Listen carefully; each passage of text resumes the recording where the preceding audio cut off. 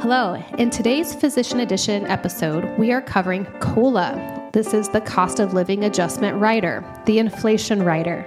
This will explain how it works and will help you decide whether or not you should buy one for yourself. I hope you enjoy.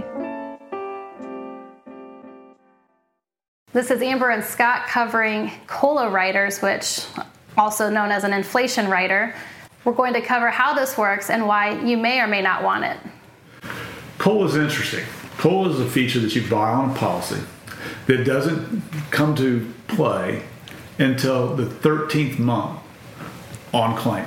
Mm-hmm. A lot of people buy a COLA contract and think that 10 years from now you're healthy, well, and it's just growing your benefits, but it doesn't work like that. It does not. So if you don't have a claim and 9 years later you have a claim, your benefit is still exactly what it was. Mm-hmm. COLA doesn't kick in until 1 year on claim in the month following, and then it starts to trend typically at the inflation rate of the prior 12 months not to exceed 3%. Mm-hmm. And not all COLAs are built the same. So depending on the carrier, there are either simple interest COLAs at 3% compounding, and then some float depending upon the CPI index. So that may or may not be important to you, but it's something that you would definitely want to look at, especially if you're adding a rider with cost to your contract. Another thing that we get asked often about, and I think mathematically it's important to go through these as options, is you need to be able to pay attention to what is my benefit capacity today. And if I took the same premium dollars I was spending on COLA and just applied it to buying more benefit, which one's going to do the most good for me and my family? Now, it takes a little bit of mathematical extrapolation to get to these numbers, but the reality is if a cost of living is costing between, on a policy, about 12 to about 22% of the entire premium, one can understand how you could buy 12 to 22% more benefit. When you then take a look at how long a claim might last, does that COLA have the ability to get the total benefit paid out and then the cumulative benefits being paid out to be greater than if you had just bought more benefit load?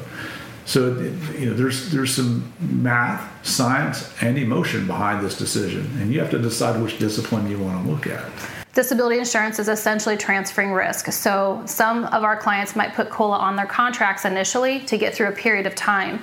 Once they're meeting their goals for financial independence, we might recommend that they remove the rider off the policy, save their money, given that there's so many different ways that COLA may not perform, or you might not even use it. Well, I think that, when you look at the mathematics behind it, what I try to utilize is if I were to have a claim, and how many years on claim does one have to be before the benefits being paid out are the same, and then until the cumulative benefits are the same.